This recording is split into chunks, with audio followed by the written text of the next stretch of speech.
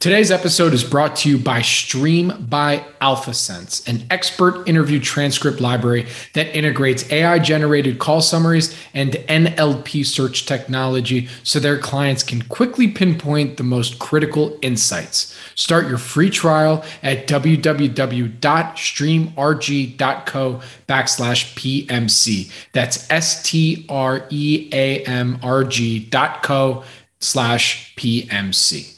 This podcast is for informational purposes only and is not an offer or solicitation of an offer to buy or sell securities. SNN Network, SNN Inc., and the Planet Microcap Podcast and the representatives are not licensed brokers, broker-dealers, market makers, investment bankers, investment advisors, analysts, or underwriters. We do not recommend any companies discussed. We may buy and sell securities in any company mentioned and may profit in the event those securities rise in value. We recommend you consult with a professional investment advisor, broker, or legal counsel before purchasing or selling any securities referenced in this podcast. Welcome to the Planet Microcap Podcast. I'm your host, Robert Kraft. Thank you all so much for the support and for tuning in. I'm excited to announce our upcoming schedule of Planet Microcap showcases, our investor conferences showcasing the microcap community. We will be hosting the Planet Microcap Showcase virtual on December 6th through 8th, 2022, and we'll be back in Las Vegas for our in-person event on April 25 to 27, 2023. Attendance for both events are complimentary for investors, so expect to interact with microcap management teams, see insightful keynotes and panels, plus network with your fellow microcap crew. Registration is now open for our virtual events, so to join us, please visit www.planetmicrocapshowcase.com. Now, for this episode of the Planet Microcap Podcast, I spoke with Aaron Adelheit, author of The Hard Break, The Case for the 24/6 Lifestyle, and CEO of Mindset Capital. While most of the microcap space has had a rough year in 2022, I'd argue that the two sectors that have particularly had it rough are mining and psychedelics, which we actually talked about in episode 239 with Fadi Diab. Probably the sector, however, that has received not only the least amount of love, so to speak, it's being completely forgotten about and not even mentioned at all, and that's cannabis. I've heard Aaron on multiple podcasts talking about the opportunities in cannabis, and rather than doing another cannabis investing 101 pod, we wanted to talk about why capital is dried up for the cannabis industry for now, why brokerage houses have made it extremely difficult to buy cannabis stocks, and most importantly, the headwinds that have caused this quote-unquote cannabis winter. Don't worry, cannabis enthusiasts, we do also cover what catalysts could result in a rebound for the cannabis industry. So thank you again for tuning in to episode 240 of the Planet Microcap Podcast, and please enjoy my conversation with Aaron Adelheit. This episode is brought to you by Stream by AlphaSense. You can find them at streamrg.co/PMC. That's streamrg.co/PMC. Stream is an expert interview transcript library that is starting to become an integral part to investors' research process. They have a number of interviews on a wide variety of companies, including TMT, consumers, industrials, real estate, and more. Stream provides over 300 expert interviews per week, and 70% of their experts are found exclusively on Stream. Stream is unlike any other transcript libraries. Stream integrates AI-generated call summaries and NLP search technology so their clients can quickly pinpoint the most critical insights. Stream's community of experts and thought leaders partner with Stream to build their professional brands and expand their industry influence. Right now, there are approximately 8,500 plus call transcripts available. For more information, please visit www.streamrg.co/PMC. That's streamrg.co/PMC. Welcome back, everyone, to the Planet Microcap Podcast. I'm your host, Robert Kraft. You can follow me on Twitter at Bobby K. Kraft. That's BOBBYKKRAFT. And joining me today is Aaron Adelheit. He is the author of The Hard Break, The Case for the 24/6 Lifestyle, as well as CEO of Mindset Capital. You've heard him on a number of podcasts recently. I listened to those as well. And I had to have him on because, you know what, at his core, he's a microcap guy like me, like us. All of us. That's right. So, Aaron, with that, man, welcome aboard. How you doing? Welcome aboard. I'm doing great. Thank you for having me. It's great to have you on. So, to start us off, I haven't read the book yet. I actually just ordered it because I listened to the interview that I think it was with Bill and then also with Andrew Walker, where you're talking about the 24/6 lifestyle and basically making the case for that everybody should embrace Shabbat as a fellow member of the tribe. I try and do that as much as possible. So, for those that aren't familiar with the book and your thesis there, I'd love to go through that a little bit because that it hits home for me very much. Yeah. So the whole idea is that we're not meant to work every single moment. And with technology, we're not supposed to be on call to every single person we've ever met personally or professionally. And it's really bad for us on a number of levels. And like people are grappling like, hey, what happened in the last 10 or 15 years? Why people are angrier, more depressed, more mental issues, etc. And there's a pretty obvious one, which is smartphones and the ubiquity of them. And there's a whole bunch of research that shows how bad how we're conducting ourselves is for our mental health, for our relationships, for our happiness, for our health, for our productivity, for our business success. And so it's something that I've been doing, and I write in the book about how I really, out of desperation, started embracing the Sabbath, or for Jewish people, Shabbat, and that's that. I'm a workaholic, and I've identified that with me, and I have to kind of fight against my own worst instincts. And so what I've been doing for the past, it's got to be like 16 years now, is every Friday night I turn my phone and my computer off, and I don't turn it back on until Saturday night. And what I believe is that it's saved me in multiple ways. It's saved my marriage. It's made me more successful in business. It's made me happier and healthier, have better relationships. And especially in a year like this, where for microcap and small cap, and especially cannabis investors, it's really hard. It's really hard to like turn off and just to remind yourself that you are not your job, and that like I'm Aaron. I'm not CEO of Mindset Capital. I'm not this or that. And it's in good times, it's helpful to humble yourself to remind you that you're just a person. And in bad times, it's to remind you that you're not this, terrible investor, to remind you of all your mistakes. And so every week I get a vacation and I refresh and renew myself. And then I have ideas and creativity. And the book is all about that. It's the business case, and it shows it from a number of different perspectives and examples, from Jews to Mormons, to Seventh-day Adventists, to atheists who practice the Sabbath in some way, shape, or form, and why it's so important. I can't. By the way, I can't imagine going back. So I see people who have their phones on every day, of every waking minute, and it seems like insanity to me. I haven't gone that far to just turn off my phone but I think I might give that a shot, because that sounds really nice. I mean, right now, to be honest, with everything going on in microcaps, I think most of us just want to turn off our phones for like at least a few weeks at a time. Yeah. That sounds real nice. Yeah. That's right. But one follow up on that, I have to ask, on the personal note. I mean, when you do check out, more or less, right, on Friday night to Saturday night, what's your go-to? I mean, we're in California, so is it going to the beach? Is it what? Yeah, no, like lately. Where do you get your creative inspiration? Let's see. I love like hiking, but I'm the father of 3 small children. So I like really just enjoy that there's no distraction, and that my kids know that I'm just there. And so whatever they're doing, I'm with them. And I really love that.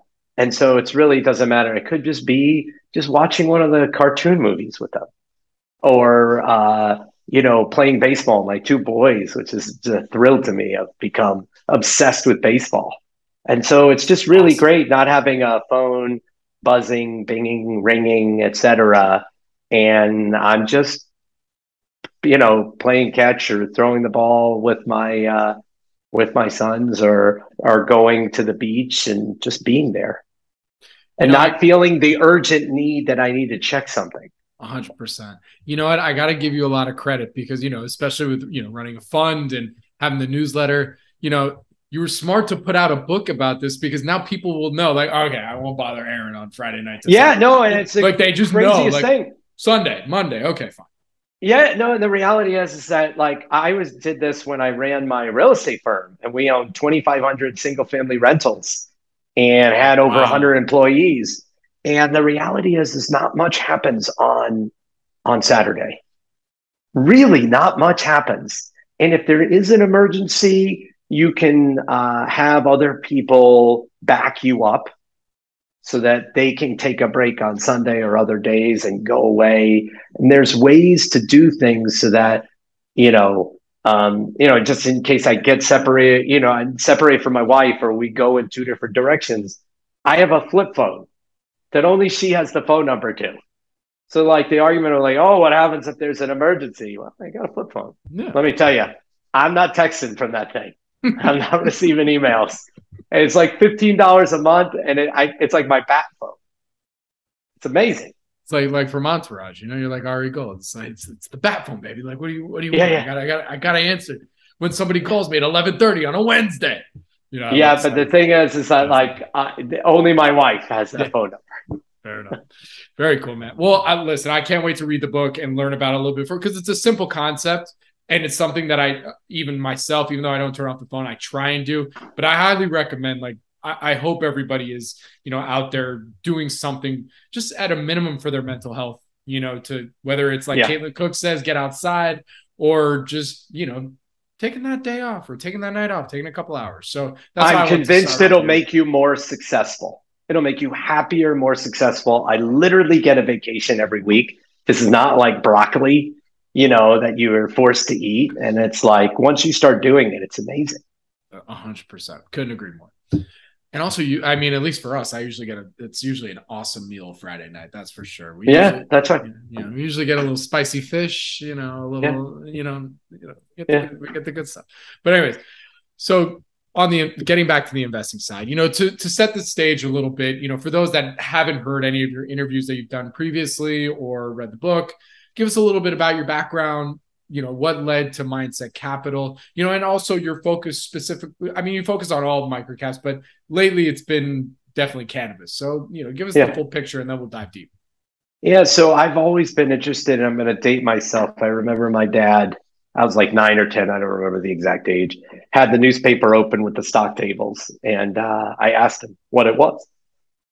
And he explained it to me, and I became fascinated. And ever since then, stocks and investments are all that I've been interested in. And I had an opportunity 2 years out of college where I could invest one friend's money who had started a business and sold it. I moved above my parents' garage in 1998 and started managing his money. After a couple of years, had 4 or 5 clients, merged them together, started the first fund that I had called the Saber Value Fund, and ran that for like 12 years as a side project in 2008. And what I focused on was small caps. What I love about investing is kind of the detective work and uncovering things that people don't know about, finding opportunities that people aren't paying attention to. That's just what I'm drawn to. And so that led me to small caps, spin-offs, restructurings, turnarounds, things like that. And in 2008, that also led when a friend asked, hey, would you buy a foreclosed home with me? And I never bought a home before 2008. And so I said, sure, I'll partner with you. And then after 4 homes, we bought a 3-bedroom, 2-bath home in Charlotte, North Carolina for $75,000, put $10,000 into it, and then rented it for $1,000 a month. And I looked at it, I was like, that's pretty good. And I thought, you can't build a home, and I looked where it was and kind of did my research. You definitely can't build a home for $75,000. And that then drove me to then launch a very small side project where I bought 16 homes in an investment partnership in 2009, in March of 2009. And then I just thought that was just going to be an interesting side project until 2011. I'd grown it to 250.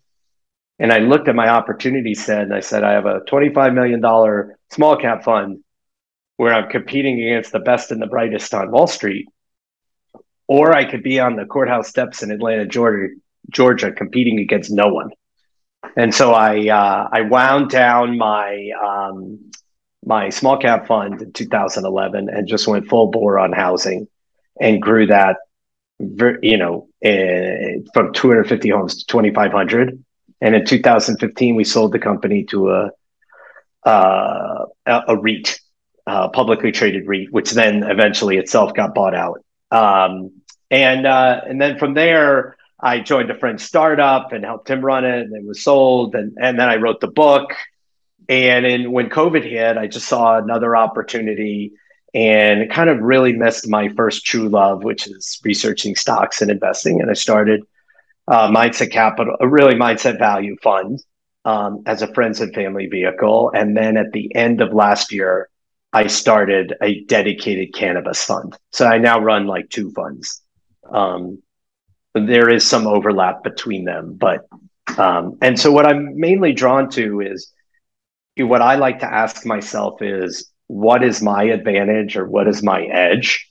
And that pushes me to the types of investments where there's some kind of barrier or something's hidden or people don't see what's inside the company, or they don't see the transformation happening, or they're restricted, or there's some kind of where I believe I have an edge.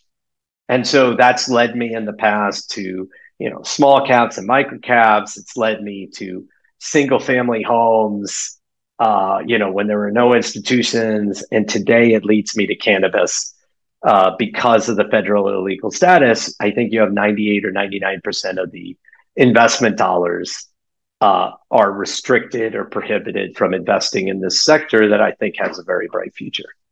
Absolutely. All right. And thank you for that full background. So now we can dive deep a little bit. Like I said, in those other interviews, you've also, you've done kind of the intro into cannabis, where we're at, that kind of thing, but I've been covering the space and doing interviews with microcap cannabis management teams for like 11 years now.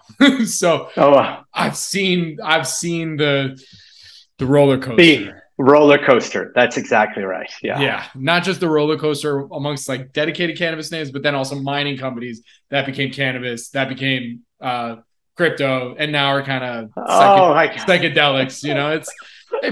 We have a good time here at Microcats. This is what we do, it was what it is. But speaking to right now, you mentioned that, you feel that right now you see, like all your other endeavors, you're looking for that edge.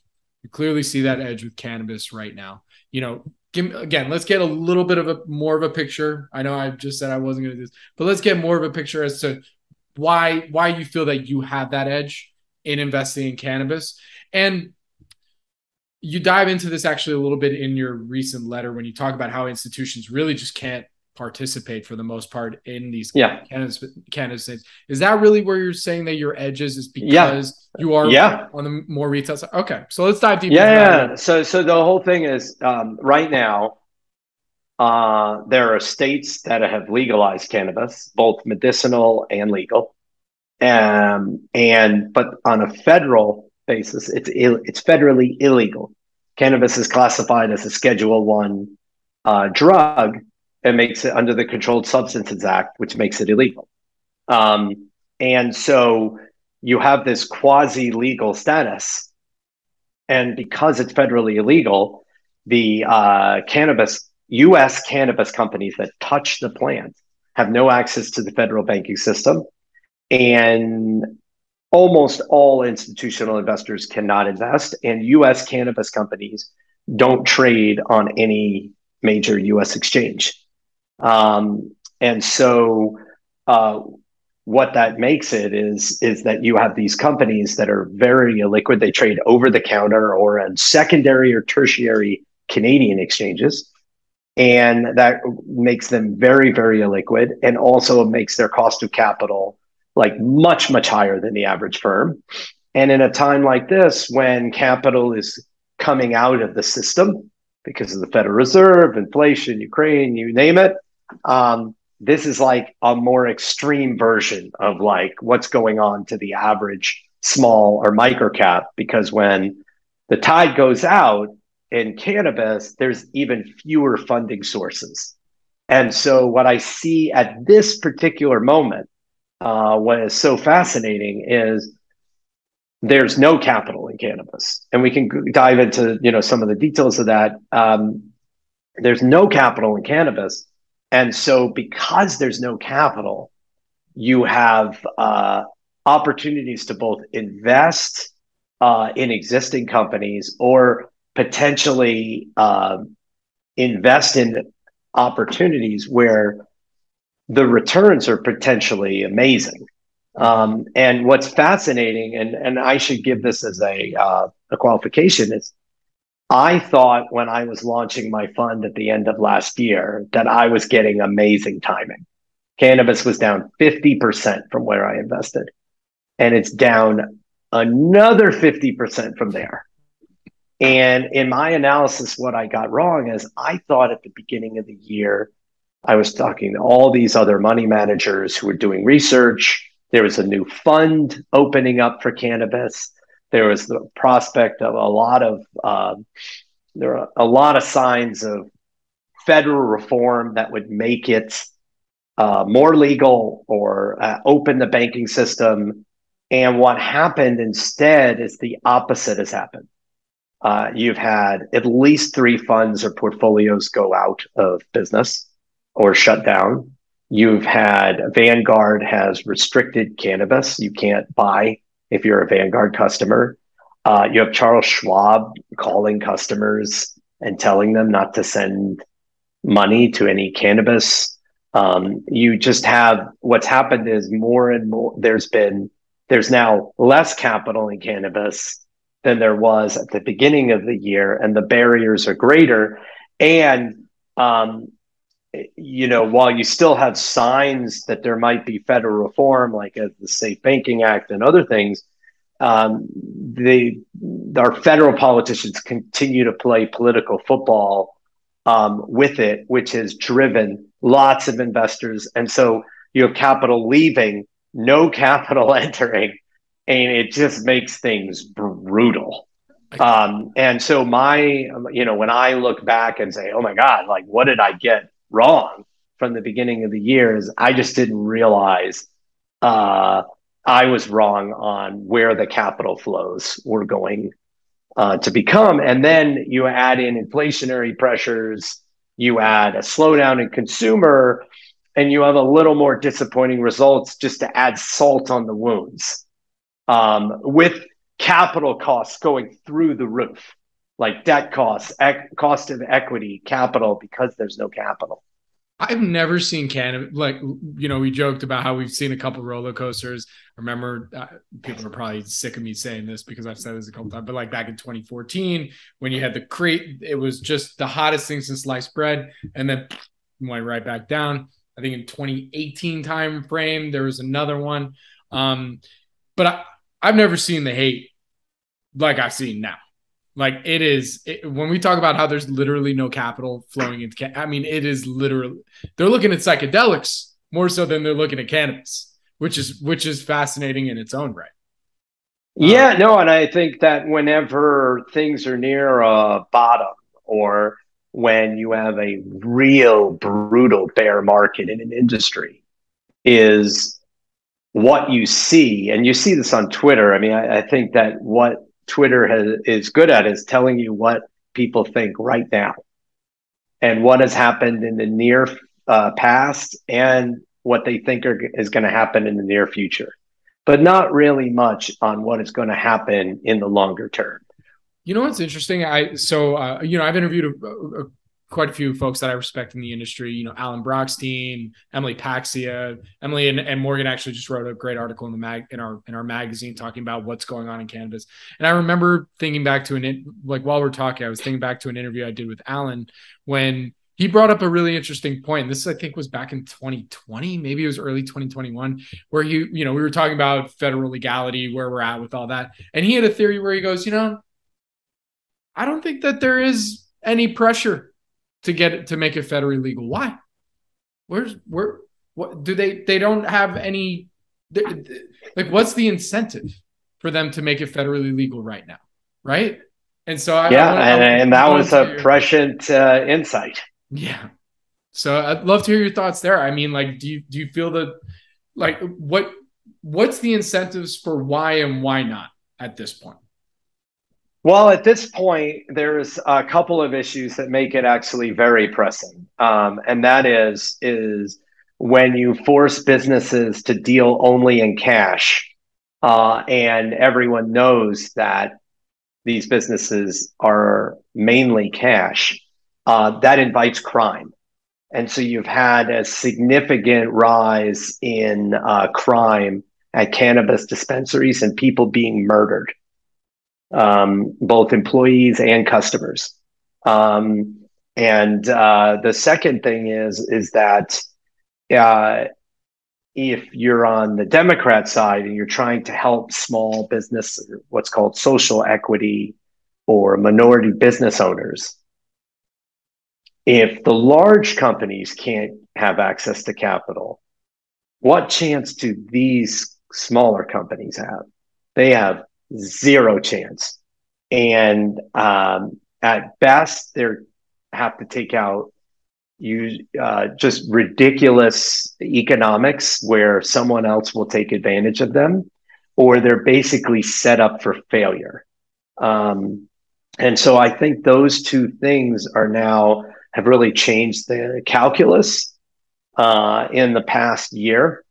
And that's why I think you're starting to see a shift in tone from people like Senator Booker and Senator Schumer and others saying, oh, well, maybe we do need, a safe banking or, a harbor so that cannabis companies can access the broader investment community.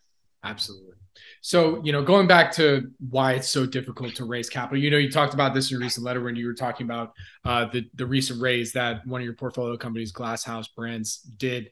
Why, using that as an example, why is it so difficult right now to raise capital for anything cannabis related? Well, one, there's no federal bank, investment bank. I changed the name of my fund. I was just naive, to be honest. It used to be called the Mindset Value Cannabis Fund. I changed it to the Mindset Value Wellness Fund because so many investors were being blocked from sending money to my fund from every bank you can imagine. Wow. And where compliance departments, I can't tell you how many investment professionals in Wall Street would love to invest but can't because their compliance departments won't let them. I can't tell you the hurdles that have come up. And so, if I'm struggling to get, capital into my fund, other companies are even more so. And then what happened is, as interest rates have gone up, the cannabis use in 2020 and 2021, there was debt capital pouring into the industry, and debt costs went down from they had started at 12, they went to as low as 7.5, 8. They're back at 12 or 13, and that's if you're one of the largest companies. Yeah. For everyone else, you're 18, 20 or more percent. I'll just give you some recent examples. There's a private company I led, a kind of restructuring of their debt. They got into trouble, just a little bit of trouble. They had $700,000 they needed to fill. A successful company, $7 million in sales. And the only debt that they could come up with was debt that was charging them 36% in interest. And so we led that. We cut their interest rate in half, and warrants, and it was successful. And I think it's set up for success. This company. There's another one California Lowell Farms, I think they just raised $4 million and had to dilute their company by like 20%, if I did the math right. And so it's just these signs that there's no capital. There's literally there's none. And very little capital because the squeeze is being put on the industry from all of these forces, and no capital's coming in. And so it's contributing with the rise in the debt costs. It's contributing to a lot of pressure on the stocks. And so if you do get something like safe banking, which is like, hey, if you're a bank or investor and you are going to invest or lend money to a cannabis company, you won't have financial penalties, or we won't go after you for jail. Like, that's going to open up the entire financial system. Plus, I believe corporate investors as well to feel free to enter the industry. It would be very, very different, especially all the investment banks suddenly being able to participate, and potentially the New York Stock Exchange or NASDAQ. But right now, you're just seeing this incredible squeeze on every single company in the cannabis space, and it's driving equity and debt costs like skyward.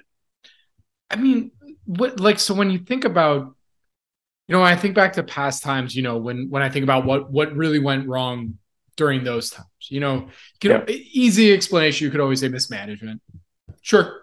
Easy, obviously legalities, where everything is with that. Sure.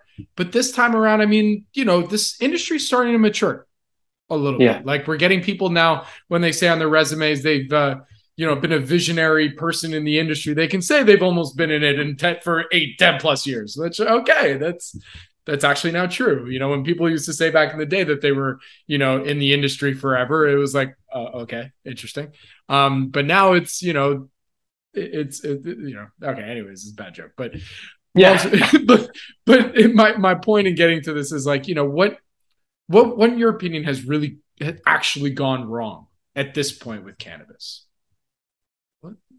I think a couple of things have gone wrong. Is one, there is pricing pressure in a lot of the cannabis companies have pursued limited license states. And that's where they're kind of benefiting from a scarcity in each state. Is kind of like its own country. And you're starting to see some pricing pressure as supply has come online. There's also been regulatory delays in several of these states, like New Jersey, Pennsylvania, and others, where they built up cultivate and supply ahead of what was going to be an open new market. And it's either taken a lot longer, or there've been significant problems or delays. And so it's caused downward pressure. And then you have a problem. I don't think it helps anyone that the largest market in the world is California, and it's been struggling under too much taxation, regulatory problems, and not enough dispensaries, actually, and having vast cannabis dispensaries with a large illicit market. And California is actually addressing that, and they've eliminated their cultivation tax. They're starting to really approve new dispensaries, and they're trying to, change their regulatory process, but it still caused a lot of pain. And then you add some inflationary pressures and recession, and it's with much, much higher financing costs. And it's just created like a really tough bear market right now that cannabis has been in, where no capital's coming in and capital has, trying to go out. And then that adds, that has only contributed to the negative sentiment, in the space. So I think in the short run, we have kind of the perfect environment for a kind of like a perfect storm of all these things hitting at the same time. But from the long-term perspective of the adoption of cannabis, of states going legal, of consumers preferring it over alcohol, the numbers are very, very clear. And this is where my past experience is like very helpful is, you know, I started buying these foreclosed homes 2008, 2009. If you had priced me on what those homes were worth in late 2011, 2012, based on market comps, I might be down 60%. I might be down 70% on some of those homes. Um, but my thesis was you can't have,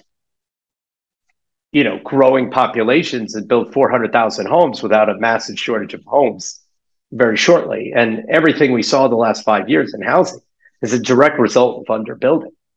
And I kind of think the same thing is going on in cannabis, is that you're having mass adoption of cannabis. You're seeing a lot of messiness and pain and a lot of weird regulations. A couple of mental models that I think about it is like, it's almost like,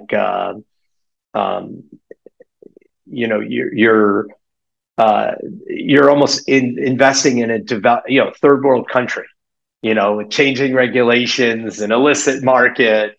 And there's a lot of things, but you're just seeing tremendous growth. And so you see a lot of messiness. I kind of think of it as like spring training. Like the game hasn't even started for cannabis yet. We're not even in the first inning in my view. And so, it's just an interesting time. But I love it. I love when there's a lot of skepticism. I love when you can invest in companies at, 3, 4, and 5 times cash flow, or companies below liquidation value, or invest in companies that are going to pay you a 20% interest plus more, equity upside. And that all of my competitors are restricted from investing. All the smartest and best and brightest are, for a variety of reasons, cannot invest. That sounds like a great environment for me, with a 10 or 20-year tailwind pushing forward of demand. I was going to say, you seem to be in a unique position where you can afford to wait. You have that, you kind of, listen, you've been very successful in your other businesses. Now have the new newsletter, you're by all means doing well. So do you feel that that's part of also of your advantage? And I'm not saying that as like I'm not saying that as a bad thing or anything, but like that, I hope it's an advantage. Yeah. What I purposely built this fund is, I'm not trying to actively trade my fund. Okay. And I have recruited investors. I'm like, look, we could be down 20, 40% in a month. I don't want any money that you need. And I want you to mentally tell yourself that this is like a minimum of a 5-year investment. And do you understand that this is really illiquid stuff and that it can move against fundamentals? And I feel very lucky with the group of investors that I have. It's something I've learned as a professional money manager is you're really only as good as the investment capital that's behind you. My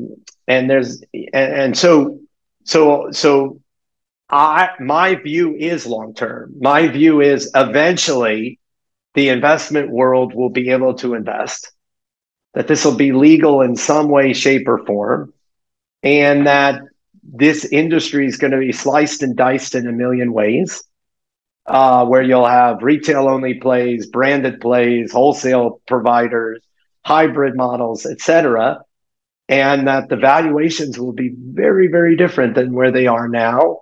And that, in between, you could have probably a couple of manias. Yeah. I just thought it was kind of funny is like, once it is, because it will be legalized, let's all be real. Like we know it's coming. When, who knows? But I was just thinking it'd be kind of fun. Like, how many uplistings are you going to see? Like, as soon as it does become federally legal, like all these OTC companies are probably just chomping at the bit, just like, get me on NASDAQ. I want you to think about what will happen when you have a company like Green Thumb or Verano that's doing 300 or 400 million of EBITDA, and suddenly they're on the New York Stock Exchange or NASDAQ. Yeah. And then one day being in the Russell 2000, S&P 500.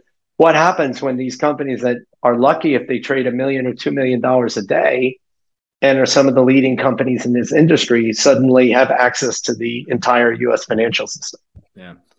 I believe it'll be a game of price discovery. Interesting. By the way, are you a shareholder in Green Thumb or Verano? Yes, I am. Okay. Yes, I am. So that actually kind of hits on my next question, because within cannabis, there's a lot of different verticals. You know, you got flower, you have retail, you know, CBD. You know, what do you like? What tends to be your focus? And also, we were even talking offline about, you know, regionally, you know, US versus Canada. So love to hear what you like. So one, I'm not interested in Canada. Canada by itself is smaller than California, and none of the Canadian companies have shown me that they are any good at growing high quality cannabis. In fact, all they've really been successful at is incinerating billions of dollars. And because it's federally legal in Canada, they were able, and it's almost like a crime, list on US exchanges and pretend that they had access to the entire US market. And so I feel like there's kind of been like a trick or a little winking going on of like, hey, invest in us. But anyway, it's just, and there's, you know, as at the end of last year, they were still having failed harvests. And earlier this year, admitting they weren't producing enough high quality cannabis. The leading company. So I'm not interested in those companies. I am interested in the U.S. opportunity.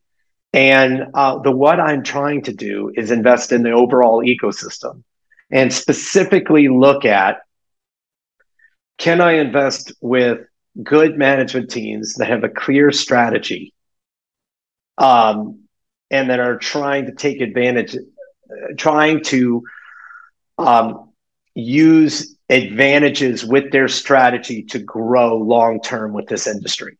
And so I don't know exactly how things are going to play out. I have some ideas, but I want to bet on the ecosystem specifically and who I think has the best, at least in this current version. Because as I said, and this is the thing I want to be clear, I think this is like 10 or 20 years of cannabis.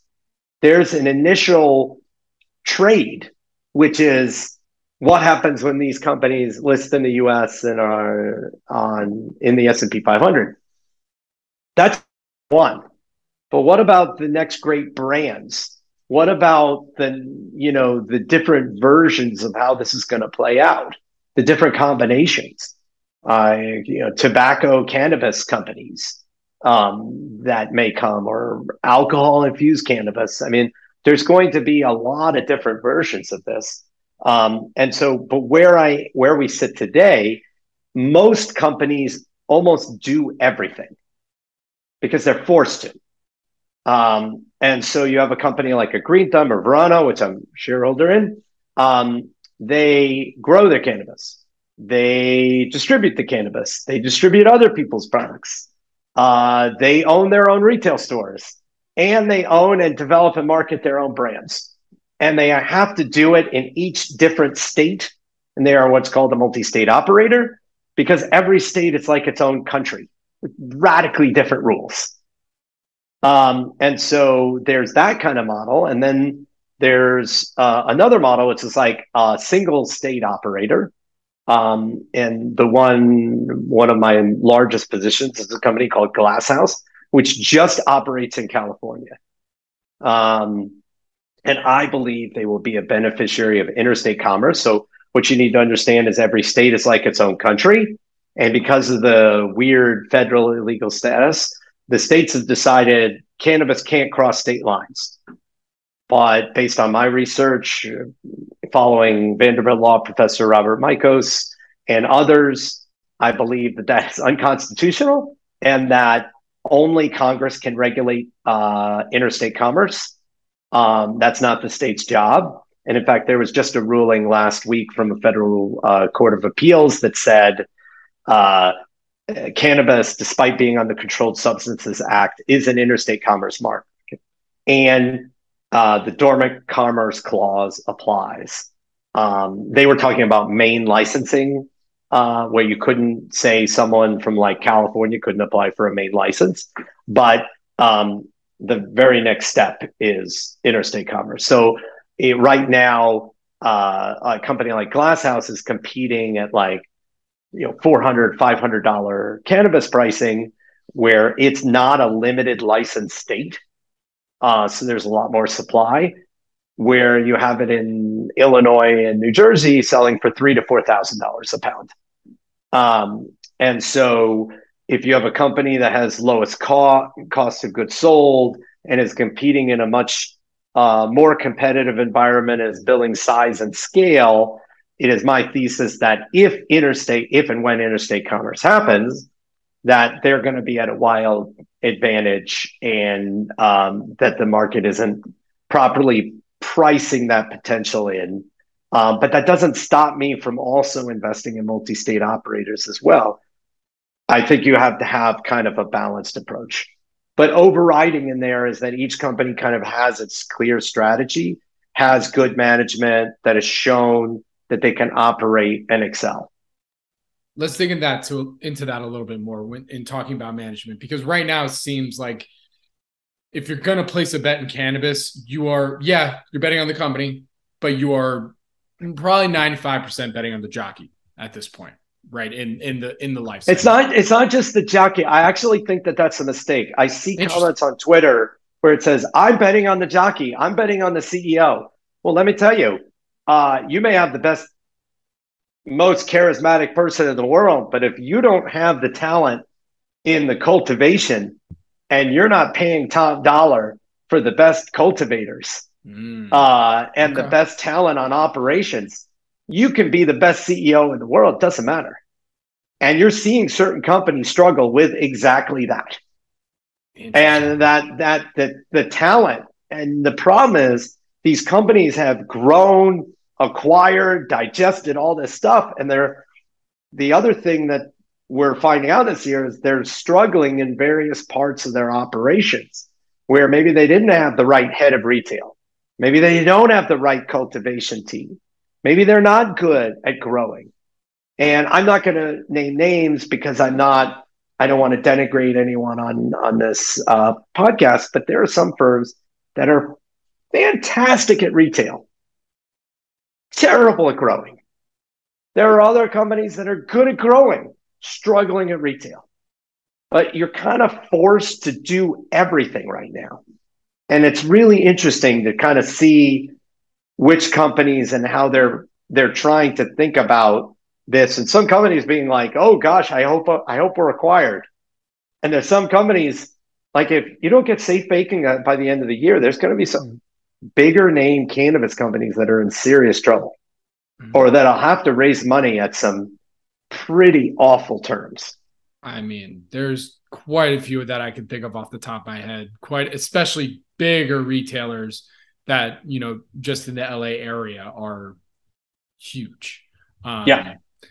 Won't name names, but on that point, you mentioned something about harvests being, bad, specifically up in Canada, and then also bad cultivators. Why has there been some? So this is the thing: is everyone says, "Oh, it's wheat, right? It grows like a wheat. You can grow it anywhere. Super easy. There's oversupply, or whatever. It's super easy to say things like that. But when you talk to people in the industry, people actually grow. Like, look, if you and I wanted to home grow, and we wanted to grow a small, 1,000, 5,000 square feet, we could figure it out. We could do it. It would take some time. It would be hard, but we could do it. But the problem is, how do you grow high quality cannabis at scale consistently? I've had some insiders tell me they think it's almost impossible because of how sensitive the plant is, because of the conditions, because of the pests. They're like, you go into some of these cannabis operations and you talk to these companies. Do you know what a spotter is? They have people who go down and are specifically looking for pests and mold on the plant, and it can go like that. Or all of a sudden your crop is like, you're screwed. And there are managers who manage the spotters. What you need to understand is, this is not like, hey, I'm just going to grow something outside. I'm going to do it if you think about how big these operations are, delivering a consistent experience to the customer, you need excellence at scale, and to produce the kind of flower consistently is really hard. And so you need the best people with experience. It's a relatively new industry. Is hard to do. And it's not like a lot of people who've been growing for 20 or 30 years suddenly know, hey, I know how to grow at 100,000 square feet because I've been growing out of 5,000. It's a different kind of skill set at scale. This is what I learned with real estate. My thought was like, oh, we're just going to hire people with tons of experience in multifamily. People who went, to the best colleges. In the end, I had 25 and 28-year-olds who were running the company because they understood how to scale. They were problem solvers. They were asking questions. So one of the things I know how somebody has done it at best surface level research or no research is when they say anyone can grow cannabis and it can grow anywhere. And I just immediately know that you don't have experience in the industry and you haven't talked to anyone who's really working at this at scale.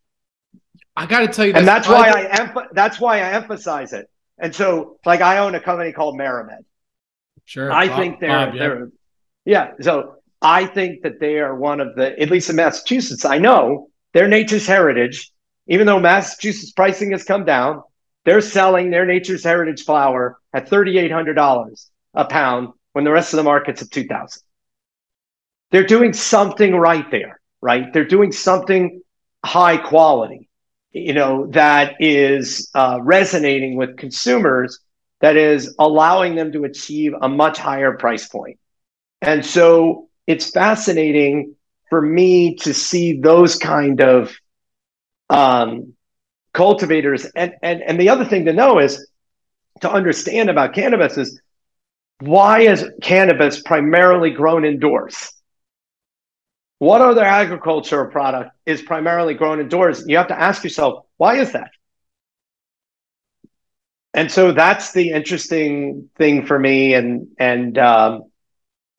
that's why it's not necessarily easy right now. Now, when you have interstate commerce, what's going to be super fascinating is when you get in interstate commerce, and anyone can source high quality cannabis, and you don't have to go, like in Florida right now, if I wanted to open a dispensary, I had a license in Florida, wanted to open a dispensary, I can't buy other people's cannabis. There's no wholesale market. It's forced verticalization. So that means for me to open one dispensary, I have to open my cultivation and then my manufacturing for all edibles and et cetera. And I have to do all that. It's probably like a $20 or $25 million investment to open a dispensary. And so you can imagine that in the future, you might have the best, cultivators. Primarily, my guess would be on the West Coast because the weather's amazing. And so if you can control for the weather, you don't have to have it indoors. It's just cheaper. This is my bet on Glasshouse. And that people can start sourcing consistent supply. You'll have more national kind of brands. You'll have more focused on people who are either focused on consumables, brands, et cetera, where they won't have to make this cultivation investment. It'll be fascinating down the road, but that's not the world we live in right now. Absolutely. And you know what? I got to be honest. That's been the one question I wish I had been asking because, even despite covering the space, talking about the cultivators, MSOs, the CBD, the picks and shovels, the real estate plays, all that stuff. The one question that, well, honestly, this hadn't really even come up in a lot of the conversations that I had. Well, I mean, not all management teams want to go on a public CEO interview and say that they had a shit harvest, right? No, you don't. You don't want to say that, but you can see it in the numbers, right? You can see when they start talking about, when you have significant price declines. Yeah. Something is wrong especially in the more mature markets, you're getting hit. Yeah. Hey, I have to also ask you, I mean, you say you kind of invest in the whole ecosystem, but do you also look at, the picks and shovel plays, real estate I plays? have. The Yeah. problem is I haven't found any that I feel like I have a competitive advantage. And some of them I've just been shocked when I looked under the hood. I've even interviewed some where I'm like, oh my God, there's some crazy unethical stuff. It's still like the Wild West where you have a lot of cowboys running around. Um, the only kind of picks and I have a very small position in this Anibalo Pharmaceuticals, which is developing a drug to bring you down really fast from your high if you have acute cannabinoid intoxication, which is where you just consume too much cannabis, you start throwing up. There's a lot of bad. You're not going to die, but you're going to feel like you're dying. And so I have a small investment in that. I have a private investment in this leading California vaping company. But in terms of like equipment, I do not have any right now.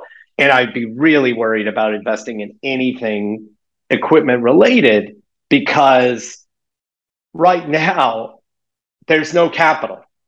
So if there's no capital, and I wrote about is CapEx is just disappearing, and it's going to plunge. It's in the process of plunging to as close to zero as possible. Because if I'm a leading cannabis company and I'm burning cash because I've been trying to grow and build out facilities, and suddenly you turn off my ability to raise capital, guess what I'm doing to CapEx? Guess what I'm doing to every expense I have? I am squeezing that as hard as possible. I think unless you have some kind of safe banking, you are going to see a total collapse in CapEx. And next year you'll have very small amounts. And I know from talking to the company and listening, like Verano just they were talking about 200 to 250 million in CapEx. Now I think they're talking about 150 million. A company like Air Wellness, which I also own, has was spending crazy amounts of money on CapEx.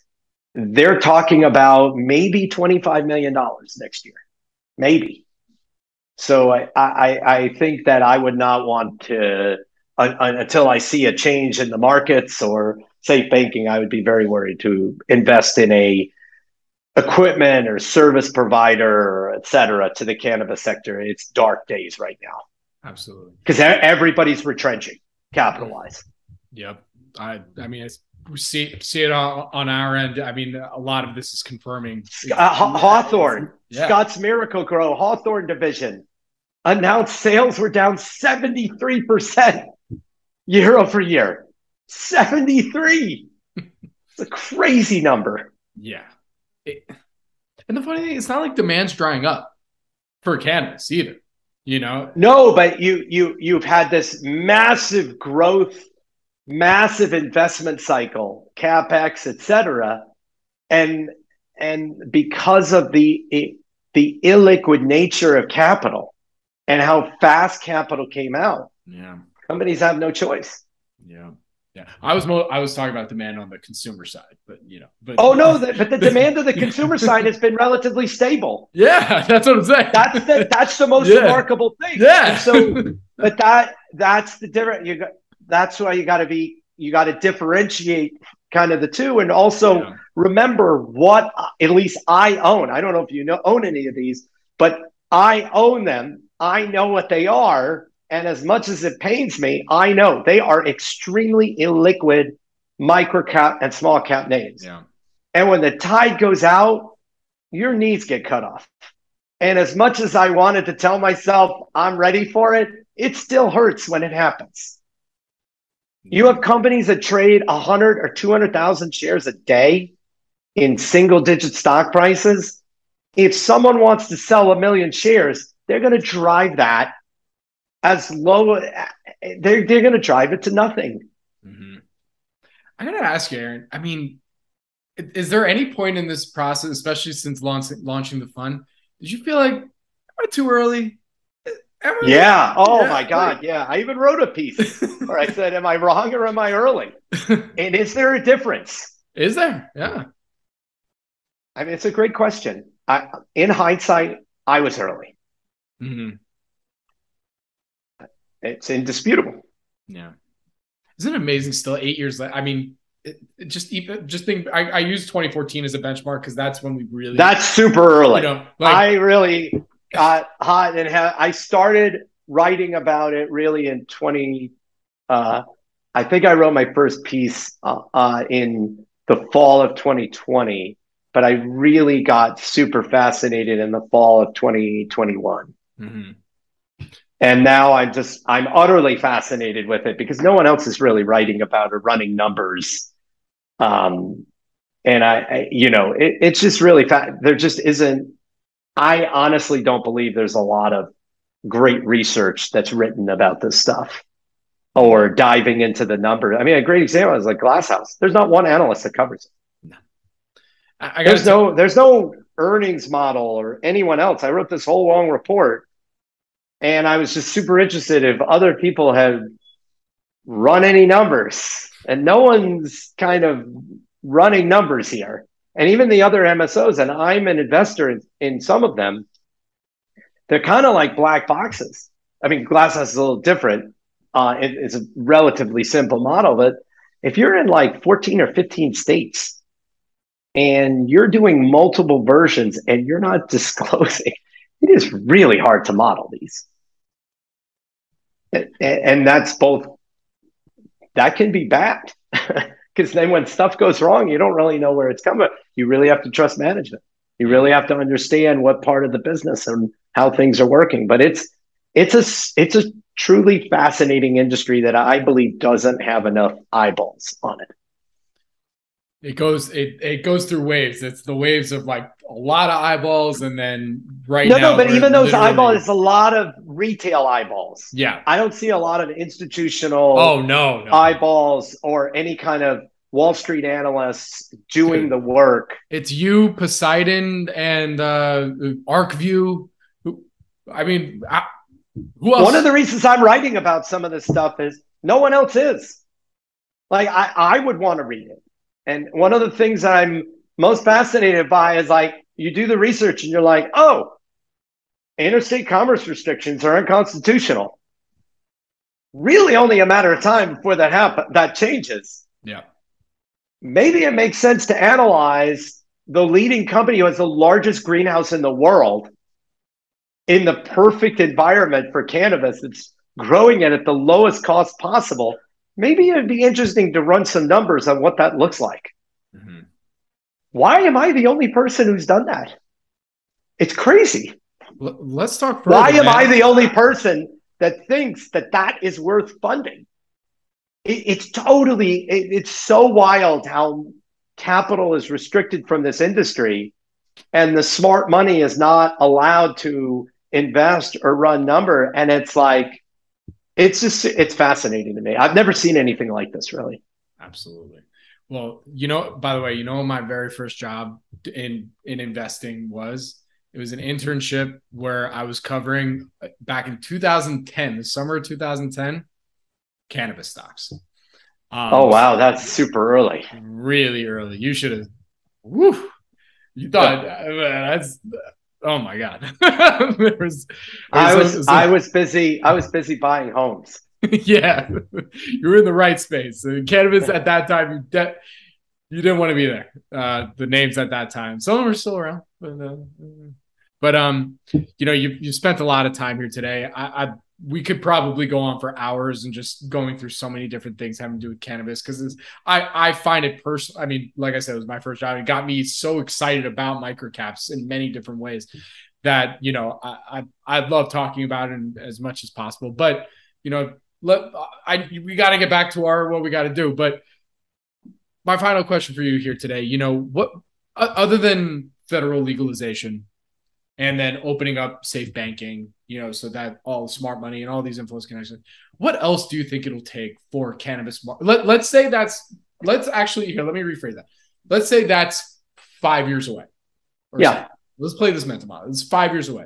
What do you think in the interim it'll take for cannabis markets to improve this time around? That's a really good question. If we don't get safe banking by the end of the year, it's going to look really dark for a lot of cannabis. Not a lot, but for cannabis companies, because there's no capital. And so I think what you'll see is a shift in 2023 to just pure free cash flow. And I think in a weird way, the investment opportunity may be even better if you didn't have SAFE, because then the proliferation of opportunities to earn, there's this kind of missing middle. And one thing I've done is shift a little bit of my investment strategy, where my fund, I now have 25% of my fund in this high yield, moving up the capital structure, where I get paid while I wait. Because what you're highlighting is one of the principal risks is it may take 5 years. And so in a weird way, at the end of the year, you may have a lot of distress, not from the leading companies, but you may have distress, and there may be financing opportunities to participate in that. And then I think we've already had the main washout, but it's always possible things can go lower.